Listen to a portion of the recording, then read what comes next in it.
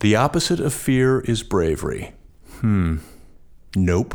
The opposite of fear is curiosity. Is the glass half empty? Is it half full? That misses the point. Elevating curiosity will help you see and understand what's in the glass. This is Applied Curiosity Lab Radio, the podcast of curiosity. In each episode, Becky Saltzman interviews unconventional thinkers and doers in her unconventional way to dissect and uncover what you can use to see things others miss, make better decisions, and apply your talents in new and profound ways. Elevate curiosity, escape the boundaries of ordinary. The material that you encounter on psychedelics is coming from your own inner self. It's coming from your unconscious. And if you don't resolve it, and then the drug wears off, that material is still there. Hello, curiosity seekers and adventurous thinkers. Welcome to Applied Curiosity Lab Radio, episode 19. I am your host, Becky Saltzman, and I'm really excited about this episode because I have been wanting to interview Rick Doblin for years, and he didn't disappoint. In 1982, Rick Doblin was a psychedelic undergraduate researcher studying at the New College in Florida. And that's when he embarked on this workshop with the godfather of psychedelic medical research, Stanislav Grof. This was at the legendary Esalen Institute in Big Sur, California. And it was here that he first learned of a drug called MDMA. It was still legal at the time. And Rick's first experience with MDMA was not great, but it was intriguing enough to send him on a lifelong quest to legitimize MDMA and other psychedelics as therapeutic drugs. Over 30 years later, here we are. Rick Doblin is the founder and executive director of MAPS, and MAPS is the Multidisciplinary Association for Psychedelic Studies. Their goal? To build a base of improved mental health and spirituality in the world. And they're doing this by supporting the study of psychedelics as medicine. After over 35 years, MAPS is finally closing in on FDA approval for MDMA-assisted therapy in the treatment of severe and chronic PTSD. The last phase is phase 3 in this clinical trial, and it will cost an estimated $26 million. So far, MAPS has raised $20 million for this phase. Now in steps the Pineapple Fund, and an opportunity for you. One of the new crypto millionaires, someone who has made incredible amounts of money in this dynamic and volatile cryptocurrency market, has established a fund to distribute millions of dollars in cryptocurrency to charities around the world. And MAPS is one of Pineapple Fund's major charities. And here's where you can come in. The Pineapple Fund has established a match. It will match dollar for dollar the next $4 million in contributions to the nonprofit MAPS. The match expires sometime in March, and I'll give you the links to check out the exact dates. But the purpose of the match is to inspire others to complete funding for MAPS' upcoming Phase 3 clinical trials of this MDMA-assisted psychotherapy for the treatment of PTSD. So go to the show notes at appliedcuriositylab.com/blog and look for the link to contribute. And as usual, we have all the links to all of the interesting books, institutes, and references in the interview. You can also go directly to maps.org and click on the donation button. Donate with cryptocurrency or old-timey money. It's your choice. In this episode, we talk about Rick's journey to psychedelic research and how he founded MAPS. We talk about what is a psychedelic? And this answer may surprise you. It kind of surprised me. We talk about his journey with the FDA and the DEA. And we learn and hear the story of the first person he helped overcome PTSD with MDMA. We learn why his first experience was scary with both LSD and then later with MDMA, and how he has learned to have great psychedelic experiences and how to avoid the bad ones, and how you, if you're interested, can do this too. We talk about why some people never recover from psychedelic experiences. It's not very common, but it does happen. And we talk about appropriate psychedelics to enhance therapy and what types of therapy work best with MDMA for PTSD treatment. We talk about MAPS as a B corporation and that structure. And I find this really interesting. I think this B structure could potentially inform other pharmaceutical companies, and certainly other pharmaceutical companies can learn from this structure. We talk about how to have the best MDMA experience if you're so inclined, and what you may be missing if you're not, and who should stay away from psychedelics, and the dangers, and how to minimize those. We don't shy away from that. Rick's goal is to open thousands of psychedelic treatment centers around the world, and he's well on his way. I hope you enjoy my conversation with Rick as much as I did, and now I give you my conversation with Rick Doblin. Rick, welcome to the show. Thank you so much for being here. Thank you. I'm so glad that you're inviting me on. I really appreciate it. This is going to be fun. I read that you grew up outside of Chicago in the 60s and that you were a very politically involved teenager. I'm thinking that our political climate looks like a love fest compared to the assassinations and riots and tumult of 1968. Were you brought up in a family and culture where counterculture was embraced, or did you rebel against your upbringing? Well, I did not rebel against my upbringing. My upbringing was very progressive, left-wing politics. But they were, my parents, my dad's a doctor, my mother's a teacher. They were not interested in psychedelics, and they're not drinkers, they're not smokers. They were just left-wing progressives. And they were very supportive of what I was involved in. You know, I actually volunteered to be precinct captain for Eugene McCarthy in 1968 when I was only 14 and a half years old. And when he didn't carry the district, which nobody was surprised about, that's why I could be the precinct captain. I volunteered for Mayor Daley, actually, and worked in the Chicago convention, the Democratic convention in 1968 as a runner for the delegates. And so I was in the convention when the riots were happening downtown Chicago, and that really strongly radicalized me. But I think because I was grown up in the system, in a sense, not counterculture, but just on the progressive wing, that's really behind a lot of my interest now in mainstreaming psychedelics and having them become part of the culture. And I think self-identifying as a counterculture is self-defeating in certain ways. And I really want what I am and who I am to be integrated into the mainstream. All right, so let's get clarification about what psychedelic drugs are, because when I think about psychedelic drugs, I think of MDMA and LSD, psilocybin, ayahuasca, ibogaine. I've heard people refer to marijuana as a psychedelic. Is marijuana a psychedelic? And before we get started, how do you define psychedelics? Well, the word psychedelic was invented in the 1950s, and it was a discussion between a fellow Humphrey Osmond and Aldous Huxley. And they were trying to come up with a new word for what these drugs were. And Humphrey Osmond proposed a word, psychedelic, meaning delos from the Greek to reveal, or to bring forth, to manifest, and psyche, the mind, the spirit. So the definition of psychedelic that's commonly accepted as mind manifesting, that can be interpreted in many different ways. Most people, when they think of psychedelics, they think of the classic psychedelics like LSD or psilocybin, ibogaine, where it affects your ego processing, it affects your vision, that there's this ego dissolution, a lot of it, that it's hard to talk, it's nonverbal, pre-verbal in many ways. Those are the classic psychedelics. When I created MAPS in 1986 as basically a nonprofit psychedelic pharmaceutical company, I decided to use the word in a broader sense. So psychedelic can include dreams, psychedelic can include meditation, psychedelic can include marijuana, and psychedelic can include MDMA. So it's things that are mind manifesting, both through drugs and through other means, fasting, exercise, dreaming, all different ways.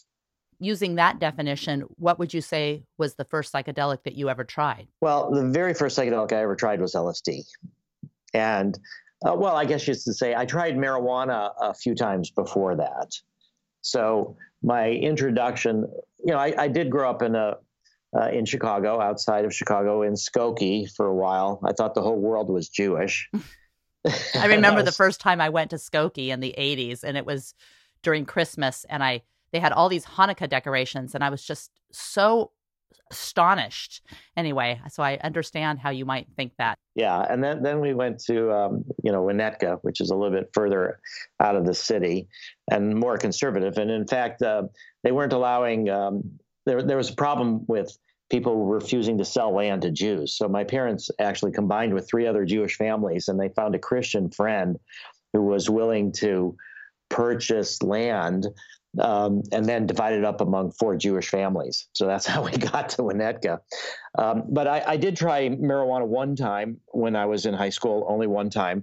It was horrible. A friend and I didn't have any rolling papers, so we rolled it up in a newspaper. We didn't know any better. And it was super harsh. But I did actually listen to Carlos Santana, actually, and found that to be intriguing.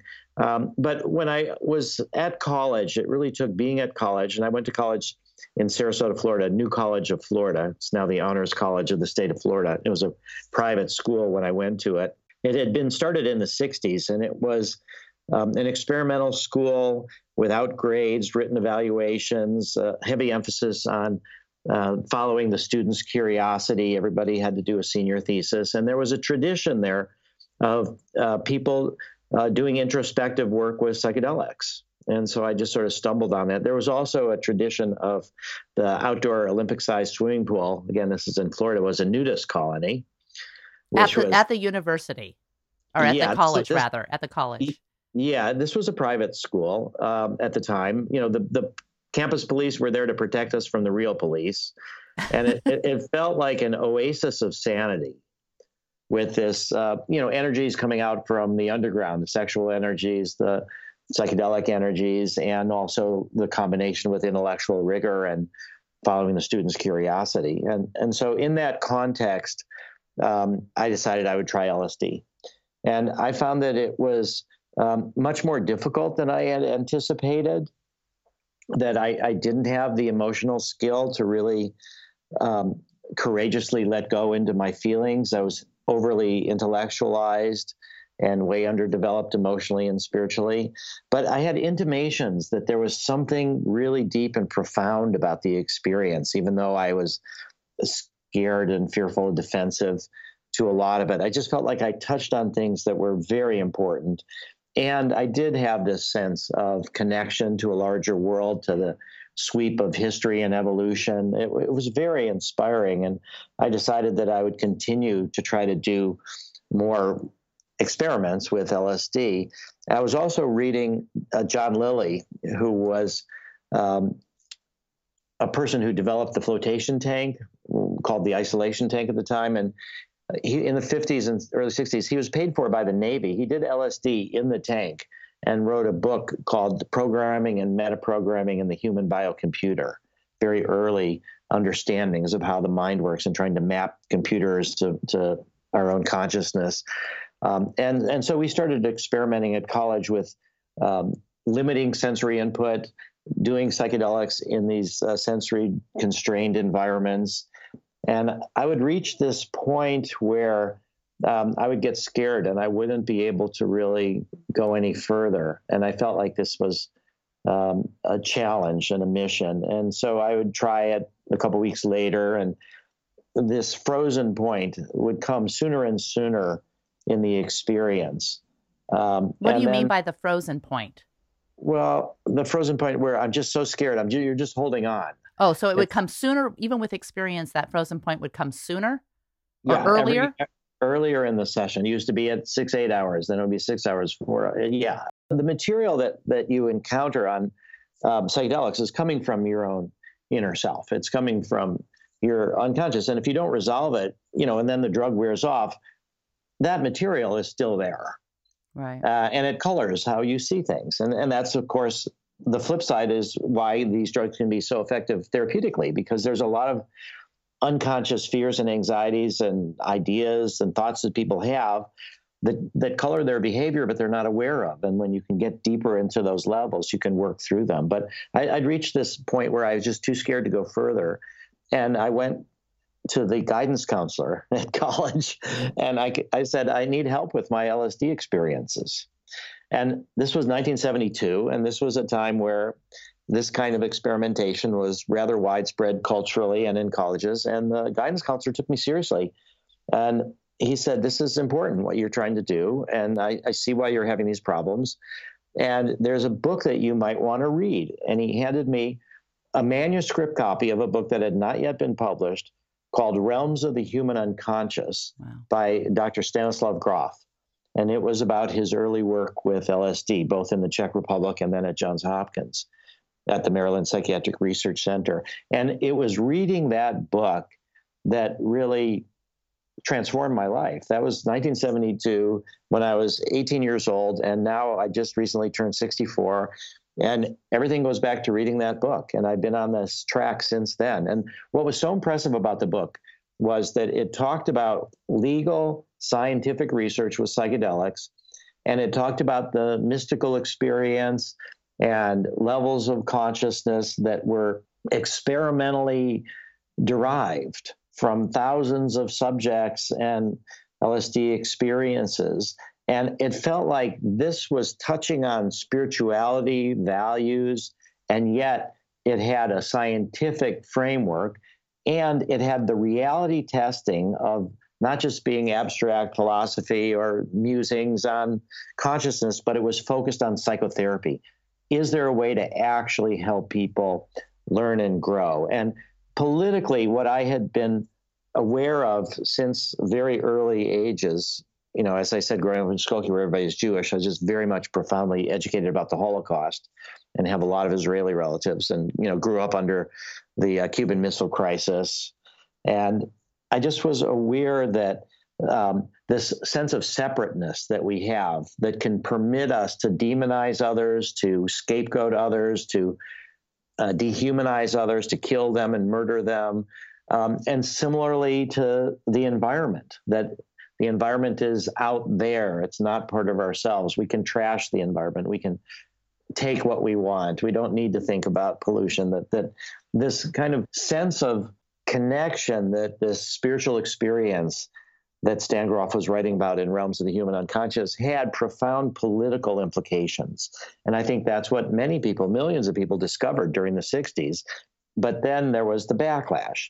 And so I was learning about this after the backlash, when the research was pretty much wiped out around the world, when Nixon had declared Timothy Leary the most dangerous man in America, when the Controlled Substances Act had been passed in 1970. And I thought, at the same time also, I was a draft resistor.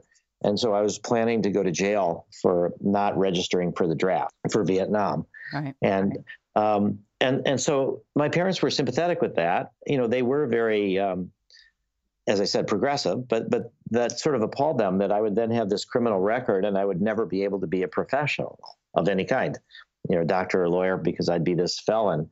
And I just felt like this was my life and my choice. And if the price of being accepted into society was willing to go kill other people, I wasn't willing to pay that price or be killed myself. So when I read Stan Grof's book, I thought, aha, here's a path to the future. I need psychedelic therapy. I can become an underground psychedelic therapist, and you don't need a license for that. And I can work as best I can to bring back psychedelics and bring them into the mainstream so that more people would have this opportunity to have this direct experience of how we're all interconnected. And then that would be a major contribution to cultural consciousness evolution. And so that's really where that track I've been on since 18 years old. What in that book, before we get into the story of your starting the Multidisciplinary Association for Psychedelic Studies, or MAPS, what would be that one nugget that you would extract that you wish that your pre-psychedelic or pre-LSD experienced 18-year-old self knew? Well, I wish that that I would have known that when you let go, that you may feel like you're going to die, or you may feel like you're going to go crazy, or you may feel like you'll never return. But it's that letting go with the spirit of acceptance and exploration that is really the healing process. So that where I was holding on, that if I would have known more about how the holding on is the friction, is the stress, but that the letting go is the learning, is the opening up into the new. Now, that's not as easy to do as it is to say. And again, we were doing this not in a therapeutic context, but I wish that I would have known more, that people had explored these spaces, that a lot of that you wouldn't die. You might, your ego is sort of dissolved, and that gets muddied and confused with physical death. So sort of and the ego doesn't actually really die either, and we need our ego. It's more about putting it in its proper place. So it's really the social proof that science and past experience of other people provided to say, I'm not going to die, just stop being so fearful of dying and holding on to this concept of, wow, I'm never going to return from this. Yeah, dying or going crazy. Right. You could say that. Yeah. And in fact, Stan Grof says something beautiful. He didn't say that in this book, but he said the full expression of an emotion is the funeral pyre of that emotion. Wow. And what he means by that, I think, is that if you can fully express and experience something, then things will change, that you've done it. People can think about that in terms of grief. Somebody that they love has died, and you get all bottled up in grief. And when you can let out the pain and the anguish, then things move on. And that's the healing power of time. Is that what people mean when they say going deep? What does it mean to go deep? I think go deep means that is partially what they mean, but it also means going beyond the conscious understandings to a deeper kind of experience, a fuller experience of an emotion, of the way in which psychedelics really open up the mind-body connection as well. So that, sometimes things come to you in a psychedelic state in terms of physical pains that have symbolic meaning. And then if you can go into these physical pains, a lot of times they'll open up into a past memory or a recollection. So going deep means going beyond our conscious understanding to those deeper levels of the brain. Okay, that makes sense. Although it seems very difficult to understand just from an intellectual point of view. And I also, when I hear that, and again, I definitely want to jump right into your starting maps, but when I hear that, I'm curious about how you balance the fact that some people are, and maybe this is misinformation, but some people never seem to recover from psychedelic experiences. Is that just misinformation, or is that no real?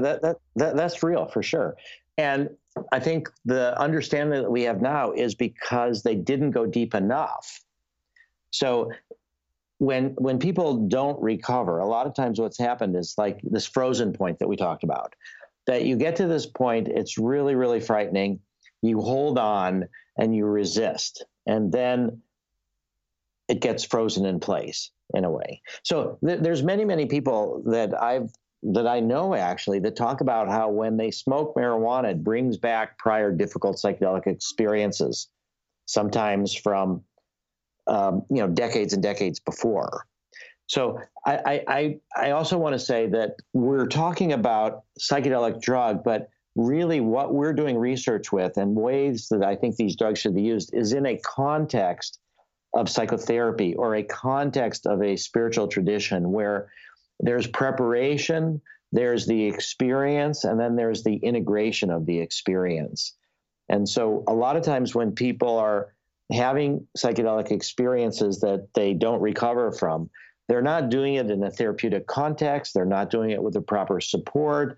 They're often pathologized shortly thereafter. I mean, I live near McLean Hospital. So I live in Boston, and McLean Hospital is part of Harvard Medical School, and it's considered to be, the leading center for private mental health research in America. And they have an inpatient ward, and there was a young son of a friend of ours. We knew her mother, and And he ended up having an LSD experience that was really difficult for him at college.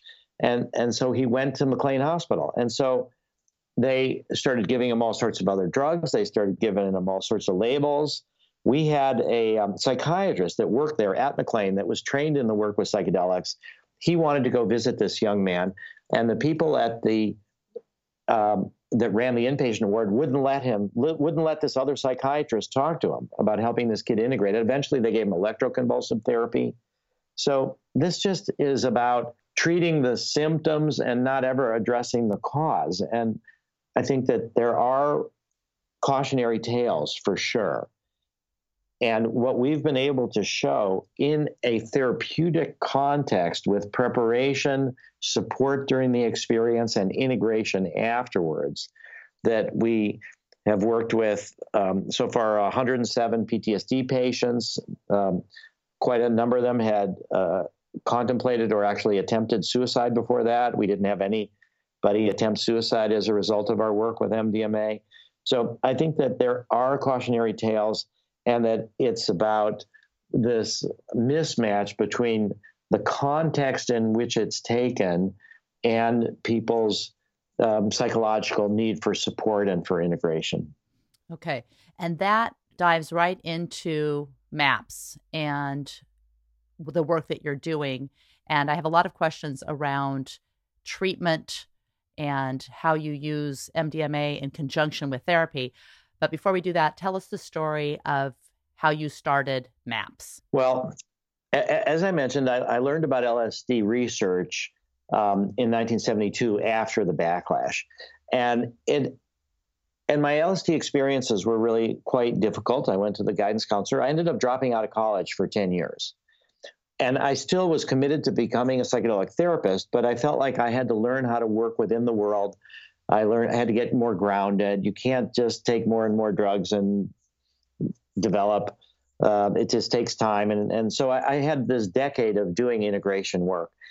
And in 1982, I decided that I was ready to go back to college. And I went back to the same college, New College.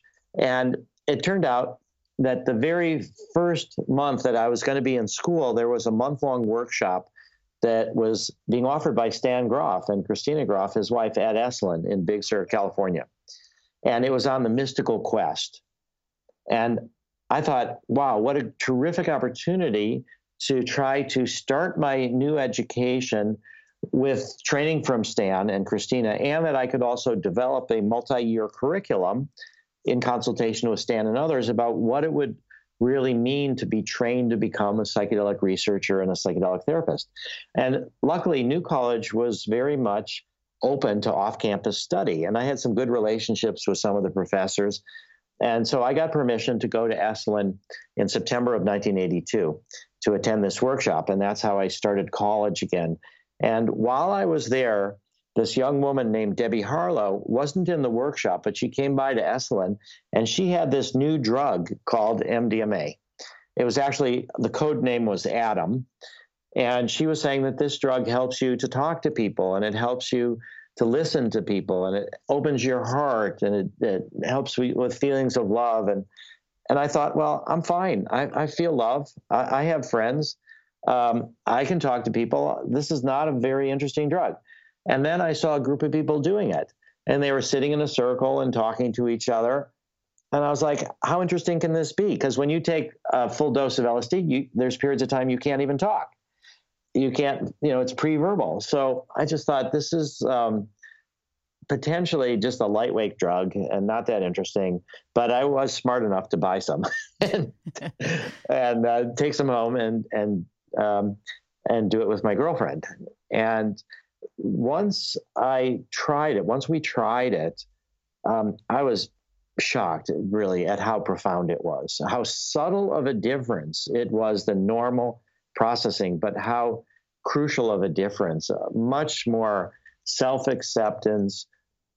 It reduces the fear of challenging emotions. So emotions of rejection and emotions of loneliness, you can accept those so that when you're with somebody else who you care about, you are a better listener, more empathic. And there was a lot of feelings of love that were generated. And I remember during our experience, we were saying, this is not the drug speaking, this is us. This is our going deep, as you might say. This is accessing deeper parts of how we're really in love with each other and able to share that. So I was just profoundly impacted. And at the time when I was introduced to Adam as an underground psychedelic therapy tool, it was also just starting to be used as ecstasy, as a party drug. And so I thought, aha, I learned about LSD after the backlash.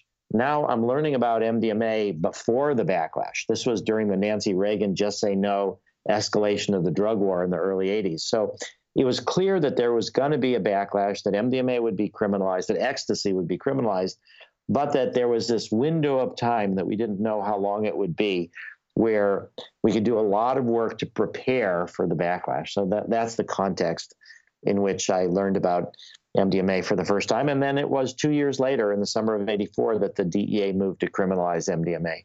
So what did you do between the time you learned about it and the time that the FDA criminalized MDMA?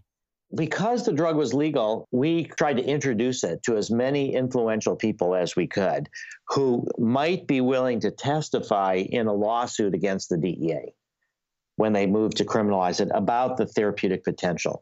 So late in '83, I read a book by Robert Mueller, who was the Assistant Secretary General of the United Nations. He was like the mystic at the UN. The book was called New Genesis, Shaping a Global Spirituality.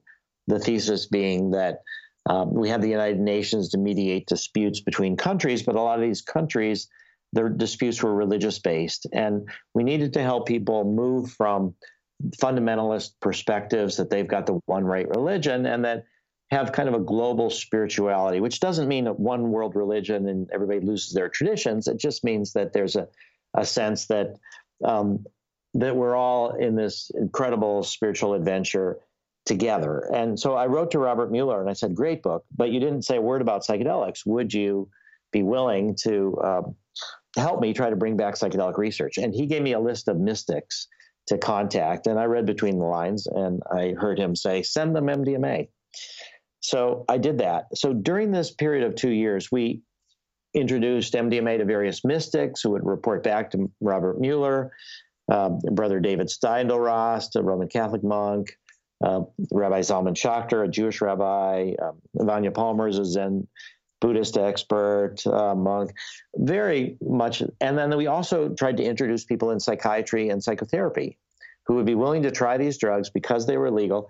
And I started a nonprofit before MAPS, and we used it to do an initial study, which was early in the summer of '84. It was basically a safety study with 30 people who had previous experience with MDMA. We got a bunch of doctors, and we didn't do it in your traditional way of IRB approval, but because we didn't want to alert anybody to the fact that there was this drug that was new. But we did a safety study, and we prepared our witness list, and that's basically how we prepared. And then in the summer of '84, the DEA moved to criminalize MDMA. Andy Weil, who was many people know him as a great advocate for complementary and alternative medicine. He had a friend, Rick Cotton from Harvard, that they had gone together. Rick Cotton was was a lawyer with a big Washington, D.C. law firm. And Andy recommended that they might take the case pro bono, and they agreed to do that. So then we gathered the necessary petitions, and then I went to Washington carrying the petition in my hands, and I walked into the DEA office, and I said, we're within this 30-day public comment period, and we would like to have a hearing on whether MDMA should be criminalized or not. We met all the legal requirements. We had a big DC law firm working pro bono, and so the DEA had to say yes, and that led to a whole series of DEA administrative law judge hearings. What a project. Who was the very first person that you helped overcome PTSD with MDMA? Well, this was in 1984. So, ever since 1972, I was training in my mind. I wanted to be a psychedelic therapist. I wanted to go through psychedelic therapy myself, and I wanted to get a clinical psych PhD in order to do psychotherapy outcome research. So in the early part of 1984, Stan and Christina Groff had another workshop that was taking place at Esalen, and it was called the Spiritual Emergence Network. So it's about people that have a crisis, either drug-induced or not, causing them to question their values, causing them in some ways to question their sanity. And it's how do you help people integrate these deeper insights as they're opening up to them. And so, it was in a way about training therapists for working with people, changing their sense of who they were. So I went to that workshop, and it was tremendous. It was absolutely tremendous. And I came home from it, and I was only home for a few days. And a friend of mine called me, and he said, you had previously given me MDMA, sold me MDMA, and I did it with my girlfriend. And under the influence of MDMA, she recalled prior trauma, raped and almost killed. And this brought her such fear and such disruption that she checked herself into a mental institution to protect herself from killing herself. They gave her the same old drugs. She'd been in and out of mental institutions earlier in her life. They gave her the same old drugs, and she came out, and she was committed to taking her life. There was nothing for her, she saw. And so my friend said, would you work with her? And this was a terrifying moment for me because I didn't feel qualified as a psychotherapist. I was learning about it, but I didn't feel qualified. But at the same time, I was partially responsible for having sold them the MDMA. And also, this is back when it was still legal. And then also, there was this was a challenge. This is where my life was directed, and to try to do therapy. And so I think this is one of the key turning points of my life, and facing this fear of what I do. And so I agreed to speak to her, and I said, if you just agreed not to commit suicide when we're together, I'll be willing to work with you. And I'll get some other female friends of mine, and we'll create this space, therapeutic support space for you. And we'll try to do work with MDMA and other psychedelics potentially. And she agreed to do that. And so we actually did this work in 84. And the first session was with MDMA. The second was with LSD, and the LSD proved to be too painful, too powerful, too symbolic. She couldn't really handle it. Sort of reached those frozen spaces, but she had a lot more trauma than I ever did, but she was stuck. And then I thought, well, let's do a half a dose of MDMA. Maybe that'll add this reduction of fear and help you process it. And she agreed to do that in the middle of the LSD session, and that was the transformative moment. And that really opened her up. It moved from symbolic to her actual life. And she was able to overcome her PTSD. She was able to look, it was a date rape story. So she was able to look at why she trusted this guy, why she thought he was good, where she went wrong. So she was in a way able to recover her sense of discrimination. Before, she couldn't trust herself because her instincts had led to this horrible situation. And now she was able to do that. So now she's one of the therapists working on our project. When you were administering the MDMA and the LSD, and then the MDMA with the LSD, were you also administering any kind of therapy? Oh, yeah, for sure. And sure. How would you describe that? Well, the therapy, for those people that are interested, on the MAPS website, maps.org, if you go to the research section and you go to the MDMA, we have what's called the treatment manual. And that is an articulation of what the therapy is like and how you do it. It describes the therapeutic method. So it's called the treatment manual. But the basic concept is that the person's unconscious is the guide. The therapy, we don't use the word guides. We're not guides. We don't know where to go. It's the person knows where to go. Their unconscious knows where to go. So it's supportive of what's emerging. It's encouraging people to express and let out rather than keep in. So that was the one thing you asked me, what I wish I would have learned or knew when I read Stan Groff's book beforehand. It's this idea of going into is the way out, not going back or not freezing. We talk about it in terms of, we do psychedelic harm reduction at Burning Man and elsewhere in our Zendo project. And one of the principles is talk through, not talk down, to try to address it. So I think what really was the therapeutic context was, first off, preparation, understanding, was It's an 8-hour session, roughly. Sometimes it's even longer when you add LSD. And so you're supporting somebody, but they're the leaders as they experience different things, and you're trying to support them. And then they rest. And then over the next days and weeks, there's a lot of integrative psychotherapy to talk about what happened, to talk about and reflect on those things that happened, because things are happening so fast sometimes during the therapy session. And you're trying to go with the flow. That's where that expression comes from, is sort of go with the flow, not to hold on, but to let things keep moving and changing, and to be a conduit for this energy that's flowing through you with as little resistance as possible. So you can think of that resistance, that friction is what causes the problems. I mean, one of my early sessions, when I got really scared, I started feeling like this energy was just building up in my brain. And it was so problematic that I felt it was like melting my brain. And then, it's just this idea that, and I think in terms of electricity, if you're grounded, you can, the electricity will go right through you. If you're resistance, it'll fry you. Are there findings in neuroscience that have informed your research or given more of a tangible explanation for some of the things that were initially more ethereal? Yes. There's two parts of your question. One is, do we understand a little bit more about mechanisms of action? And yes. The other part is, have we learned things from the neuroscience that have fundamentally changed our therapeutic process? The answer to that is not yet. But what we have learned from neuroscience, from the perspective of MDMA, is that there's reduction of activity in the amygdala, which is where fear is processed. There's increased connectivity between the hippocampus and the amygdala, where you're processing emotions and memories. There's an enhanced activity in the frontal cortex, where you put things in association, sort of long-term storage. People with PTSD also have brain changes in the opposite direction, so that PTSD increases activity in the amygdala because you're always reacting in a fearful way. It decreases activity in the frontal cortex because you're not thinking as clearly, as logically. So you're more fearful, but you don't have the processing skills to deal with the fear. Yeah.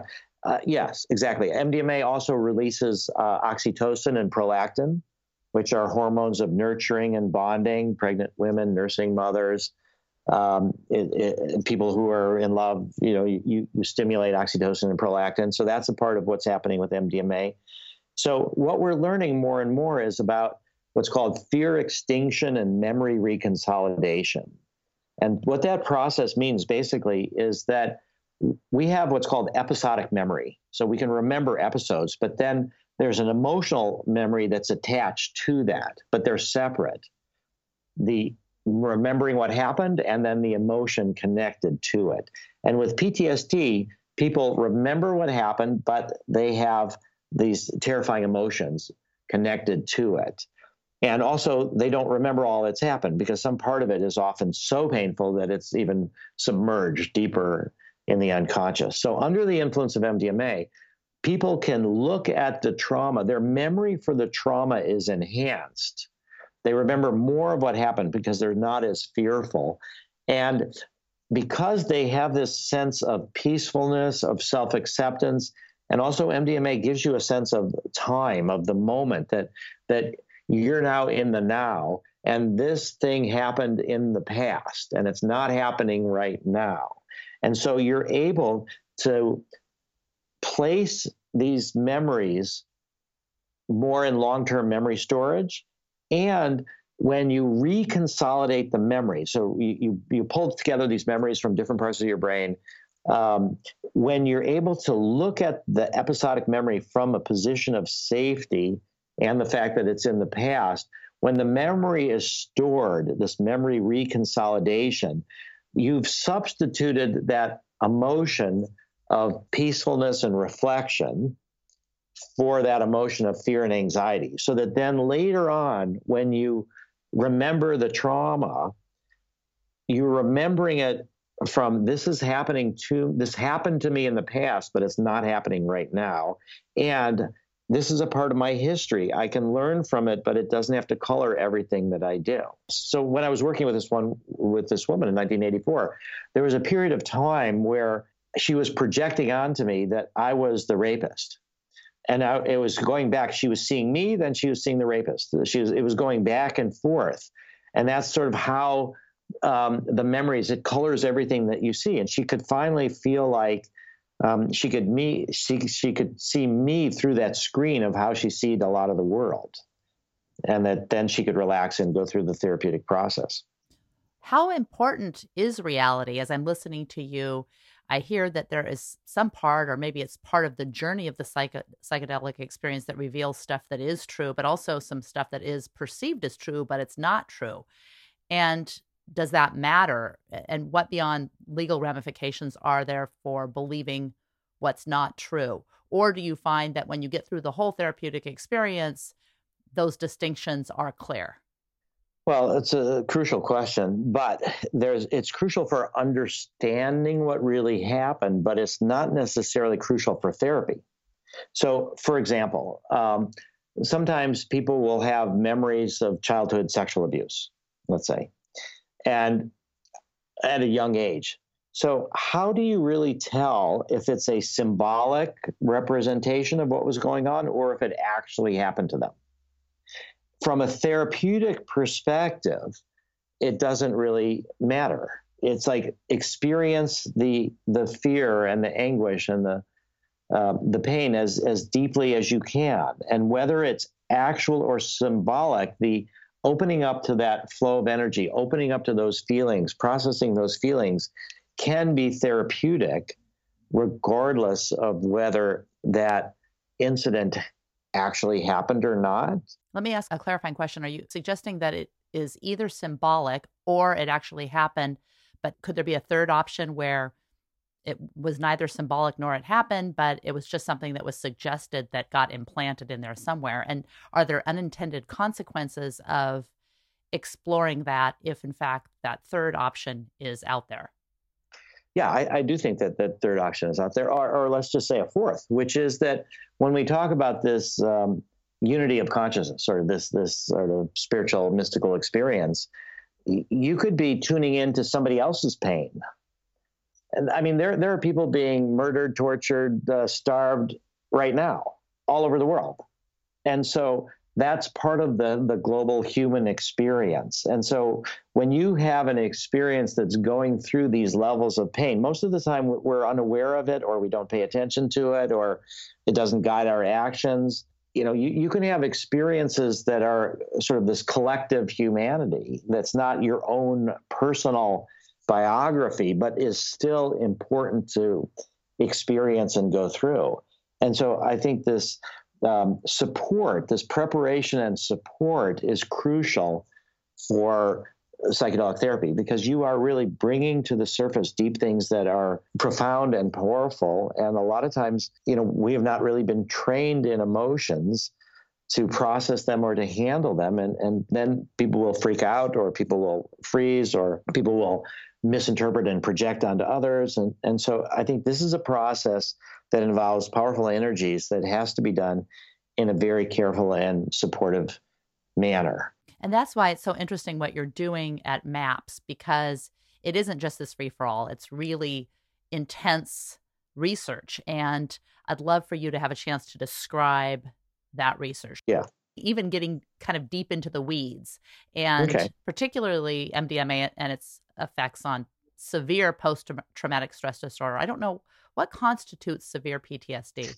Well, from the perspective of the FDA, there's a measure called the Clinician Administered PTSD Scale, the CAPS. We now have the CAPS 5. So whatever the CAPS 5 measures is what PTSD is. And that's why we've got this one measure. It's been used around the world, translated into most languages of the world, validated, and that's made our research a little bit easier because we have a valid measure. But in terms of the symptoms that people would really understand, severe PTSD has this element of hyperreactivity, that people are triggered, that things are in their environment constantly remind them of the fear, of the trauma that happened.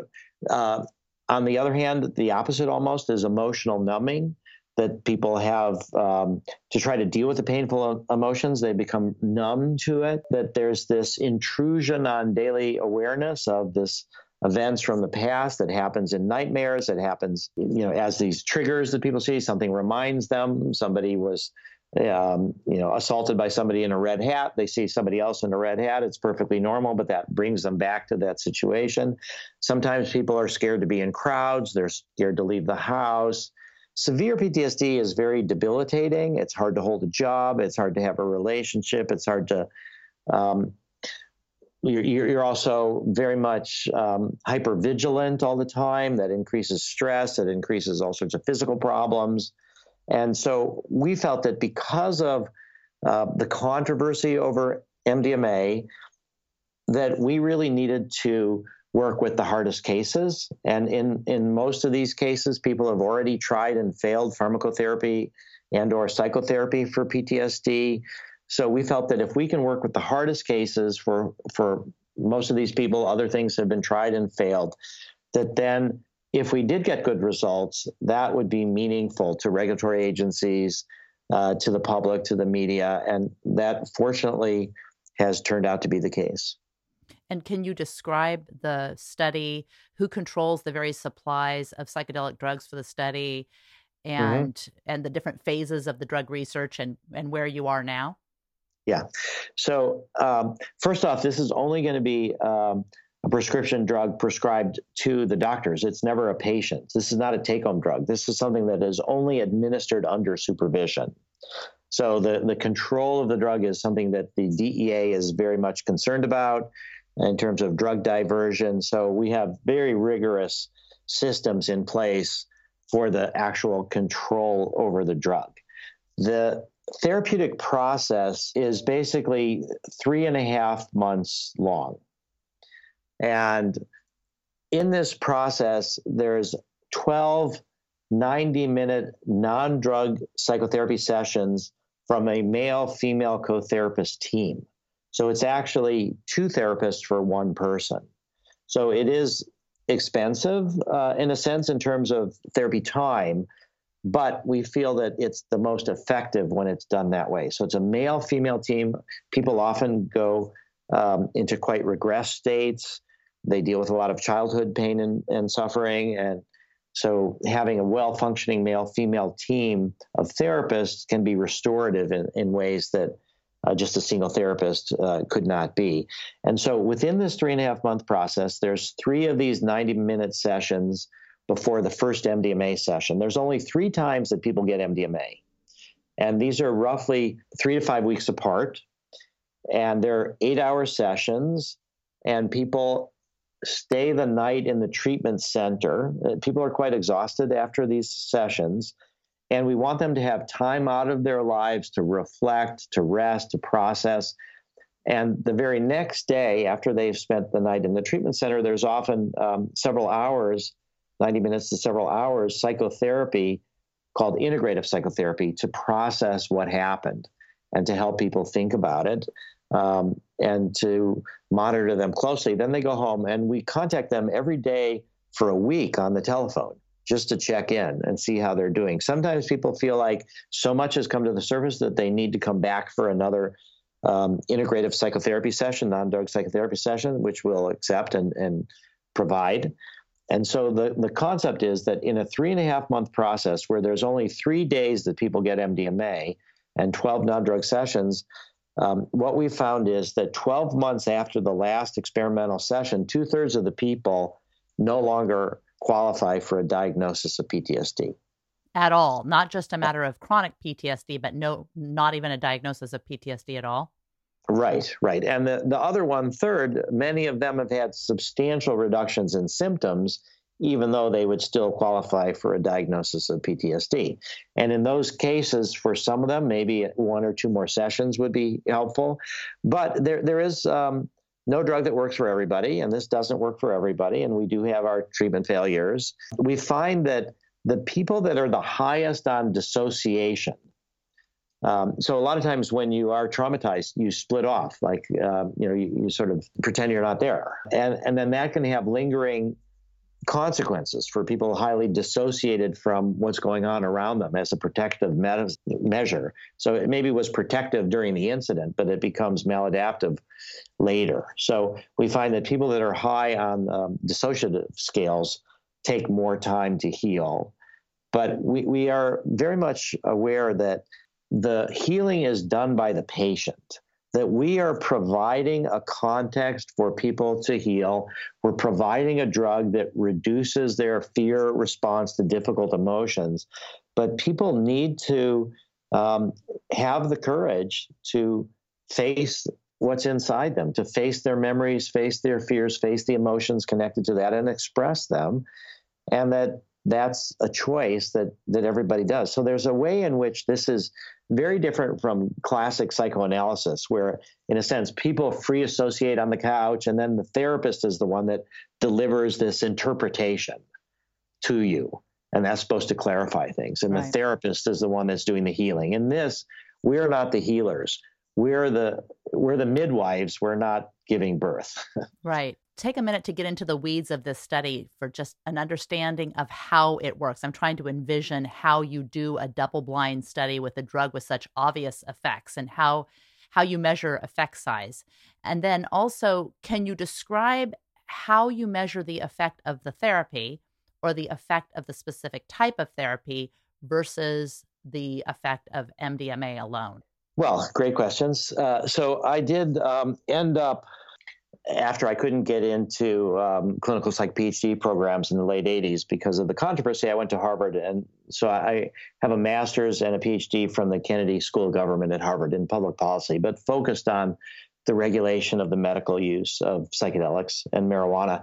And a big part of my PhD dissertation was on methodology related to the double-blind question, because that is really the crucial methodological question about how do you do a double-blind study with drugs that are so powerful that it's hard to not be aware that you've either got a placebo or a psychedelic. And so one of my favorite quotes is by one of the early presidents of Harvard, and he said, never forget, there's always a Harvard man on the wrong side of every issue. And I say that because that's how I opened up our meeting with the FDA. And I said, I thought I solved the double-blind problem in my dissertation, but after years of experimentation, I realized there is no solution. So what I thought we would do in terms of trying to address the double-blind problem is to test the therapy with low doses of MDMA versus the therapy with full doses of MDMA. So everybody would think they're getting MDMA. Everybody would have the same kind of expectations, but just some people would get low doses and some people would get full doses, and they wouldn't necessarily know which is which. And we did show that produced blinding, that a lot of people were confused as far as whether they got the low dose or the full dose. And the therapists were also confused sometimes too, although less so than the patients. What we were able to realize after a lot of experimenting with low doses is that the low doses produced an anti-therapeutic effect in that they encouraged people to open up, but they didn't provide enough of the fear reduction. So people felt very uncomfortable and very nervous, and they were wanting to drop out of the study. And so they still got better. But what we showed is that the people who had the therapy with an inactive placebo did better than the people that had the therapy with low-dose MDMA. It may be that, I mean, I don't know if you're hypothesizing this, but as I'm listening, I'm curious whether that may be that it affected the low dose, affected the hippocampus to a larger degree than it did the amygdala, and that imbalance made things worse. I don't know. Yeah, that could be. I mean, I'm not sure what the neurological explanation is, but I think it's also the fact that the context here, these people have been struggling with PTSD for a long time. Now they're supposed to confront it, and the fear reduction is not there. So what we presented to the FDA, and we said, you can choose the blinding, but you're going to make it easier for us to show a difference between the two groups than if we just did it between the therapy with an inactive placebo, and people will probably realize, and the therapist will probably realize that it's just the inactive placebo. But the real question is, why add a drug if you can do it with therapy? Right. Why take the risk of a drug? So we said to the FDA, we think that you should not make it easier for us to go to make a difference, to show a difference here, but get the blinding. But we think that you should let us compare the therapy without drug. And what the FDA then said to us is that in the absence of the success of the double blind, first off, they said that the double blind fails in practice way more than people realize.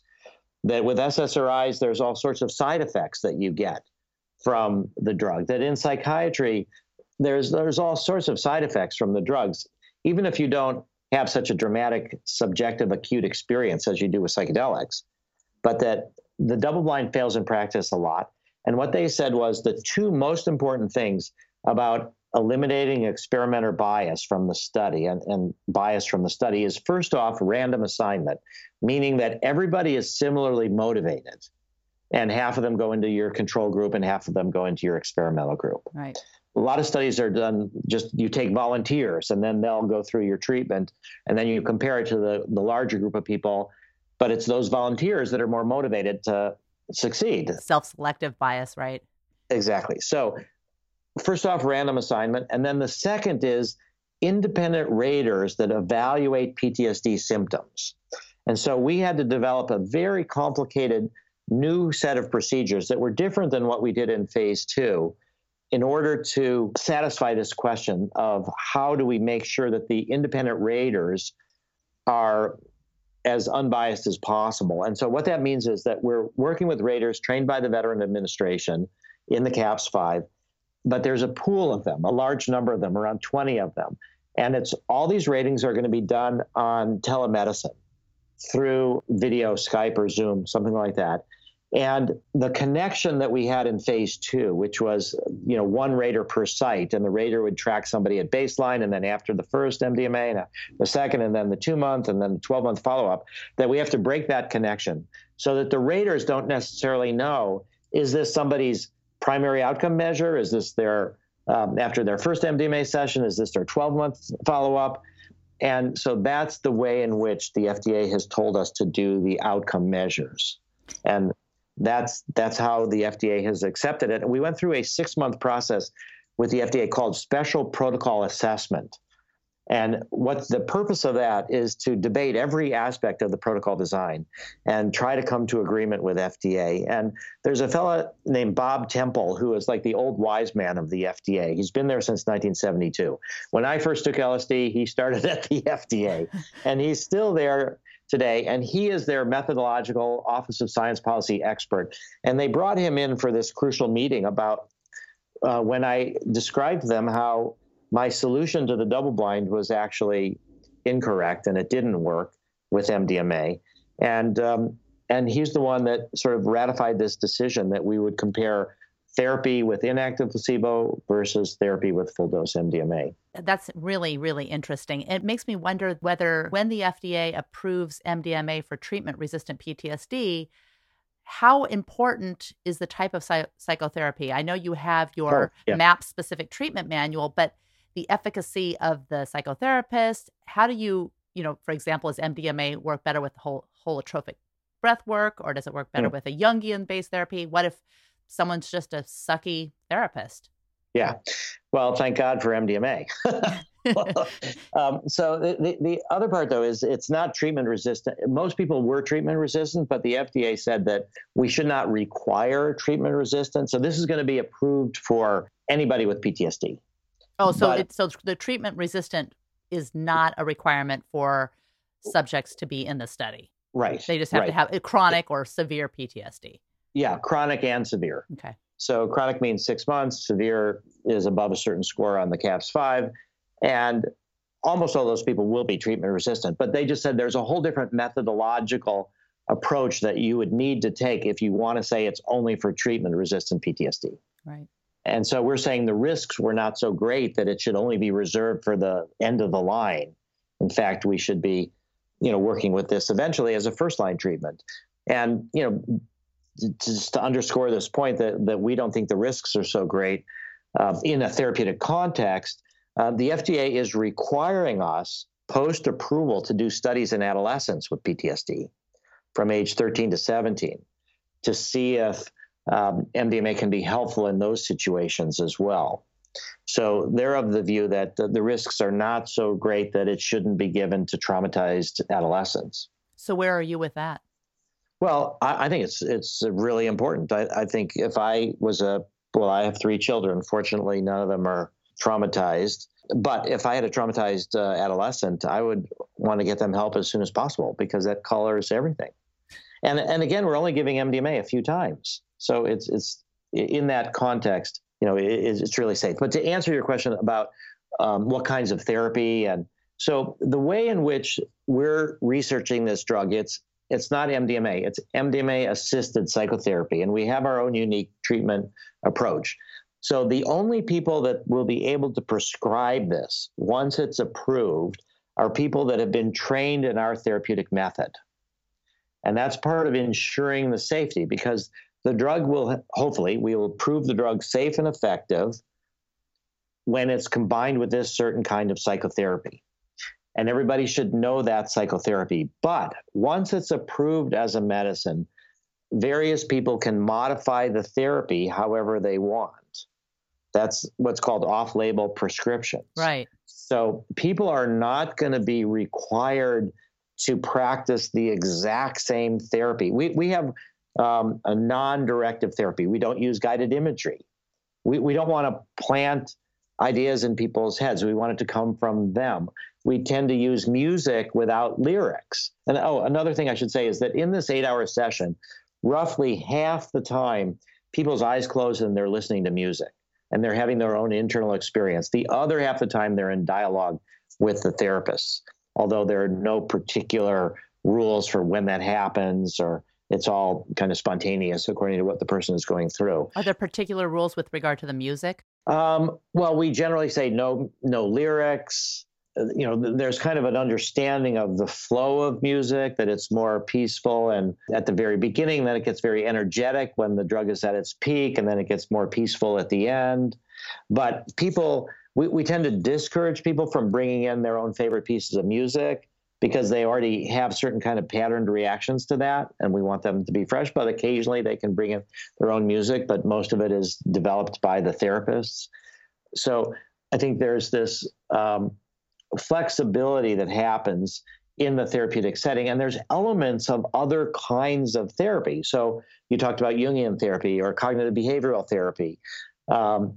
We're permitting, people can reframe things like, okay, you reacted with somebody from a red hat, but now you realize that every red hat is not on a person that's going to hurt you. And so so there's cognitive behavioral components. There's components of what's called prolonged exposure, of going through the trauma. And what we're doing now is we're working in affiliation with therapists and researchers in PTSD who've been affiliated with the Veterans Administration. And so we are now funding studies to combine MDMA with other therapeutic methods, one of which cognitive behavioral conjoint therapy, conjoint meaning couples therapy, where one member of the couple has PTSD, but it affects the relationship. And so we're giving MDMA to both members of the couple. And we're now developing a new approach from a traditional psychotherapeutic method for PTSD, cognitive behavioral conjoint therapy. And now it's a treatment development study to combine that with MDMA, with a woman, Candace Monson, who's at Ryerson University in Toronto, who developed that. Before, she used to be at the Boston VA Charge of Women's Health. There's another woman, Barbara Rothbaum, who's developed prolonged exposure. And there's a lot of people that prolonged exposure can help, but for some people it's re-traumatizing and it's too much for them. So Barbara is going to be doing a study that we're funding, blending MDMA with prolonged exposure. When you get FDA approval for therapeutic enhanced MDMA or MDMA enhancing therapy, how do you prevent, once it's approved, how do you prevent people from just prescribing MDMA as a free-for-all? I don't know how that works. Well, first off, we're saying this is never going to be a take-home drug. It always has to be administered under supervision. And so, to what extent is it some people end a session after 7 hours, some after 8 hours, some after 6 hours? I mean, there'll be a fair amount of modification of what we have developed. Some people will use it in a Jungian context. Some people will do guided imagery. Some people will do various things, but we will be trying to develop systems of feedback so that we'll hear from any patients that feel that they were treated in an inappropriate way or where it wasn't helpful, or, we'll try to be very responsive to hearing from the patients. But there's this whole area of the practice of medicine. The FDA does not block off-label prescription, and the AMA, the American Medical Association, the American Pharmaceutical Manufacturers Association, they're all very rigorous in saying that doctors should have this ability to experiment. So we're hoping that the training that we give people and the choice of who we let into the training will sensitize people enough to the delicate nature of working with PTSD patients with MDMA so that they will do it in a responsible way. And for those situations where it's not being used in a responsible way, if we get the feedback, we can just say to somebody, we're not going to prescribe it to you anymore. And you're done, because there have been these critiques. And this segues into something I want to make sure that we touch on. I know we're going a little long. I hope you're okay with that, because I want to understand how you've structured MAPS as a B Corp, and if you could describe that, how this came to be, and whether you think this structure could be a model for other pharmaceutical companies. Yes. So MAPS itself is a nonprofit organization, and people make donations to MAPS. We don't have any investors. People make donations to MAPS, and they get a tax deduction for that. So that's how MAPS is structured. And what we started to realize a few years ago is that we might actually succeed. I mean, I started MAPS in 1986, so now we're almost 32 years. And we started realizing that if we do succeed and that MDMA becomes a prescription drug, there's programs that the FDA has that are called data exclusivity. So that's for drugs that are off patent. MDMA was invented in 1912 by Merck, and the patent has expired. We've hired patent attorneys to help us develop what are called anti-patent strategies, so nobody could patent MDMA for anything. But this FDA data exclusivity means that for 5 years, nobody can use our data to market MDMA as a generic drug. You do these pediatric studies, you get another 6 months, and then so we realized that there may be an opportunity for us to guide the rollout of MDMA into society in a responsible way. And you hear a lot of talk about people saying that they don't like the legalization of marijuana because they're worried that big alcohol and big tobacco are going to get involved, and they're going to sell to minors, and they're going to advertise in ways that make it attractive to kids, and they're going to just sell to heavy users. And you get the profit motive, where the profit is the most important thing, and you're selling drugs that have an abuse potential, and that's not good for society. And so we also realized that when we tell donors, I mean, it's going to be a $26 million experiment, phase 3. That's an awful lot of money. We've already raised about 20 million of it. So we're doing really pretty good there, but it's constant fundraising. And so if we can make some money from the sale of MDMA that we can then put into other research, then it makes it a little bit easier for the story I tell to donors. Help us get this approved, and then I'll be coming to you less, because we'll be getting some portion of income from the sale of MDMA. That's why you had to make that separation. Yes, because the sale of MDMA for profit is something that should be taxed. It's not something that can stay inside the nonprofit. And so we created the benefit corporation to model a different way of selling drugs. And what that means, a benefit corporation is a modification of capitalism, where you can create a corporation where your primary goal is not maximize profits, it's maximize social benefits. And you can define them in different ways, but that is your goal, is to maximize social benefits. And therefore, what we're trying to say to the FDA, to the DEA, to the culture at large, is that once MDMA is a medicine, we're not like a traditional pharmaceutical company with stockholders where we're going to try to make the most money as possible. What we're going to try to do is promote the most healing and to roll this out in a way where there's not a lot of abuse and where almost everybody is, or everybody as best we can, is really getting beneficial healing responses from actually participating in this. So the benefit corporation has only one investor. It is a for-profit company. It does pay taxes on the income. The goal is to make some income from the sale of MDMA, but the only investor in the benefit corporation is the nonprofit. Right. So I'm not making money on it. We're making salaries, but nobody is making profits. The idea is that the benefit corporation is a model. And so there's the B Corp people that have set up standards for benefit corporations, but there are no standards that specifically apply to the pharmaceutical industry. And it costs several $1 million, we've been told, from the B Corp people to develop a new set of standards that will apply to a new industry like the pharmaceutical company industry. And so there's a lot of for-profit pharmaceutical companies that would never switch and become benefit corps. Their stockholders would not permit it, but they still may try to adopt a lot of the practices of a benefit corporation. So, they try to do that to some extent, of having programs for people that can't afford the drug to be able to access the drug, or where you set the price of the drug. I mean, we're seeing more and more that pharmaceutical companies are, ratcheting up enormously the prices of drugs, completely separate from what it costs them to make it or what it costs to do the research to get it approved, but just because they can make more and more money. So we're not going to do that, because what we're interested in really is building a base of improved mental health and spirituality in the world. And so we're talking about medicalizing psychedelics, and having it only be administered by trained people in psychedelic clinics. And eventually there's going to be thousands and thousands of psychedelic clinics throughout America. There's right now 14,500 drug abuse treatment centers.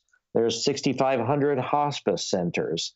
There'll be thousands and thousands of these psychedelic treatment centers. And eventually they will move from just working with patients to working with family members of the patients, eventually working with people who want to have spiritual experiences or therapeutic experiences or personal growth or creativity or even celebratory experiences. But the long-term goal is to make it so that billions of people have more of a spiritual orientation. They're not so easily manipulated into hating the other, into being against immigration, into demonizing people who are different from them. And I think that's really why it's so important that we start in this narrow approach to medicalize psychedelics for particular psychiatric indications, but that it's linked to a broader program of drug policy reform and of reaching out to try to really help. Humanity's under enormous stress with the environment, with the nuclear weapons, with poverty. And when people are in such stress, a lot of times their rational brains shut down, just as what we said with PTSD, where there's reduced activity in the frontal cortex. And then people are more easily manipulated by fear, by the baser emotions. And so it's not that we have one bad leader. It's about all the people that give away their power to the bad leader because they're angry, fearful, desperate, all of that. And so I think that's the bigger picture of where we're trying to head. And so strategically, medicalizing makes the most sense. And it has to make sense in and of itself on the most rigorous scientific basis. And so that's what we're doing with FDA. And we're going to start negotiating with the European Medicines Agency next month and really trying to globalize psychedelic psychotherapy. That's really exciting. And I hope that listeners can decide if they want to learn more. We'll have all of the links to all of your contact and recommendations and books in the show notes. And we'll touch on how people can get a hold of you and any ask that you have. Before we get to that, though, I like to end with something that I call QCQs, or quick curious questions, just to give a little Nice. bit of peek into you personally. So the first QCQ is, what was the best under $100 purchase that you have made in the last year?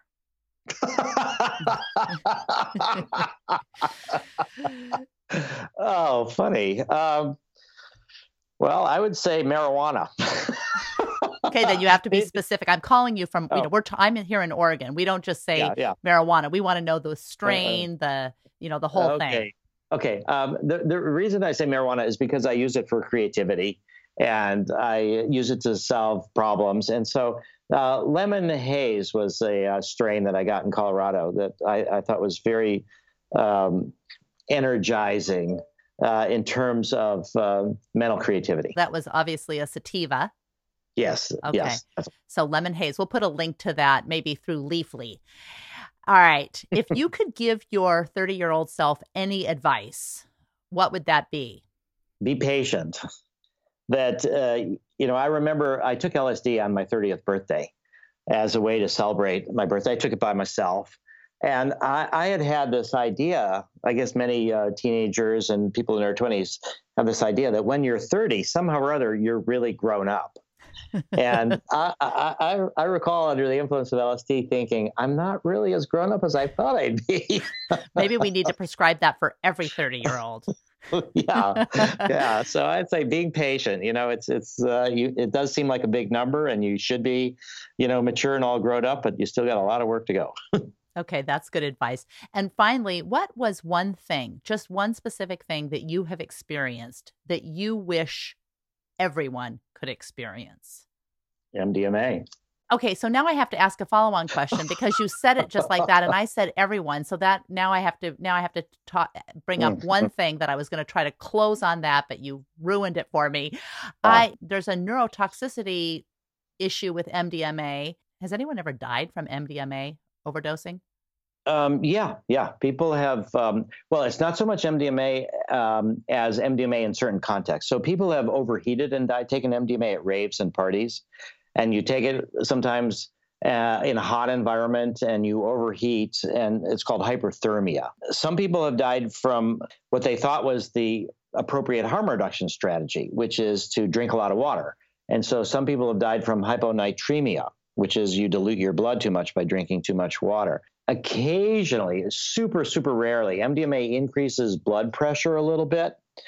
And so given the fact that tens and tens of millions of people have taken it, but I have heard one time of an elderly person who was interested in taking MDMA was told to take this is now back in like 1984, and he was advised to take a small dose of MDMA, and he took a large dose of MDMA, and he had a heart attack. So nothing is completely safe. We do not give it to bipolar people. We exclude people who are psychotic, but that's a lot to do with the context. Those kind of people should take it in an inpatient context where there's a lot of support. It may or not be helpful, but I think there are risks for MDMA for sure. Okay, so breaking down the experience, what would be your instruction manual for everyone to experience MDMA ideally? Well, first off, think of it as a 2-day experience, not just a few hours. It's very important to rest the next day, to give yourself that time to think about it, to integrate it. A lot of times people say that the day after is the best. They enjoy it even more than the day off, because there's like this half a second lag in a way between your pattern responses coming up and the deepening that took place under the influence of MDMA. And so that's where you're really able to do a lot of work integrating it and trying to make some of these changes, these experiences that you had permanent. So I describe it, it's like you go up on a ladder, from MDMA, and it's or any psychedelic drug, it's very important to be very watchful as you walk down the ladder, because when you get to the lower rungs, those are not that far from how you normally operate. So you could even say people can learn when they're in an emotional situation, just take a deep breath. MDMA is like that deep breath. You just let things settle for a moment. It's similar to meditation. So I'd say, first off, think about it as a 2-day experience. Secondly, don't do it with anything else. Don't combine it with marijuana. Don't combine it with alcohol. Don't combine it with LSD. Just try it by itself just to see what it is. Also, it's important to have somebody that's not doing it there, so that you have somebody that's the buffer between you and the outside world. And so you can be defenseless. You can completely go interior, and you don't have to worry about answering the phone or the door or protecting your physical space from somebody coming by. So it is a very good idea to have somebody who is not doing drugs. I mean, it's really important. I didn't say this, but I sort of assumed that people would know. But, our therapists do not take MDMA when they're with the person. Shamans sometimes will take the drug, ayahuasca or other drugs, in a group setting with people. But in our therapeutic setting, the therapists are the ground control. They're the ones that are not doing psychedelics. They're empathic and they've learned from their own experiences. But it's very important, I think, to have somebody that's the intermediary between you and the world, so you can go deep into your inner world. And then the other part of it is to really think about long-term. I mean, this is going to give you some insights, but long-term change will require you to practice and realize that that's a part of the process. And don't be so impatient, in a sense, when it fades, when a lot of it fades. It's a short-term experience. When you're working with PTSD patients, you can really help them reorient very much to how they relate to their trauma and process the trauma. And profound change can happen in the moment. But it is important to really do the integrative work over the long term to try to anchor the experiences. So sometimes I've been, it's hard to predict when it happens, but there's been moments when I felt like I was on MDMA, but I wasn't. This is good advice, kind of a step-by-step. How can people get in touch with you? And if you have an ask or asks of the audience, what would those be? Well, I do have a big ask, and the ask expires on March 30th. I'm not sure when this will go live. It'll be live before then. Oh, great. Okay. So this is a very interesting story. There's a fella, Pine is his name. He started the Pineapple Fund. He was an early Bitcoin investor, and he made loads of money, loads and loads of money, but he was still somewhat depressed. And he went to therapy, and under the influence of the therapy that he went to, he decided would be ketamine. And ketamine is being used more and more for the treatment of depression. And so under the influence of ketamine, he realized that one way to be less depressed is to help other people. And he decided to become philanthropic. And so he announced the Pineapple Fund.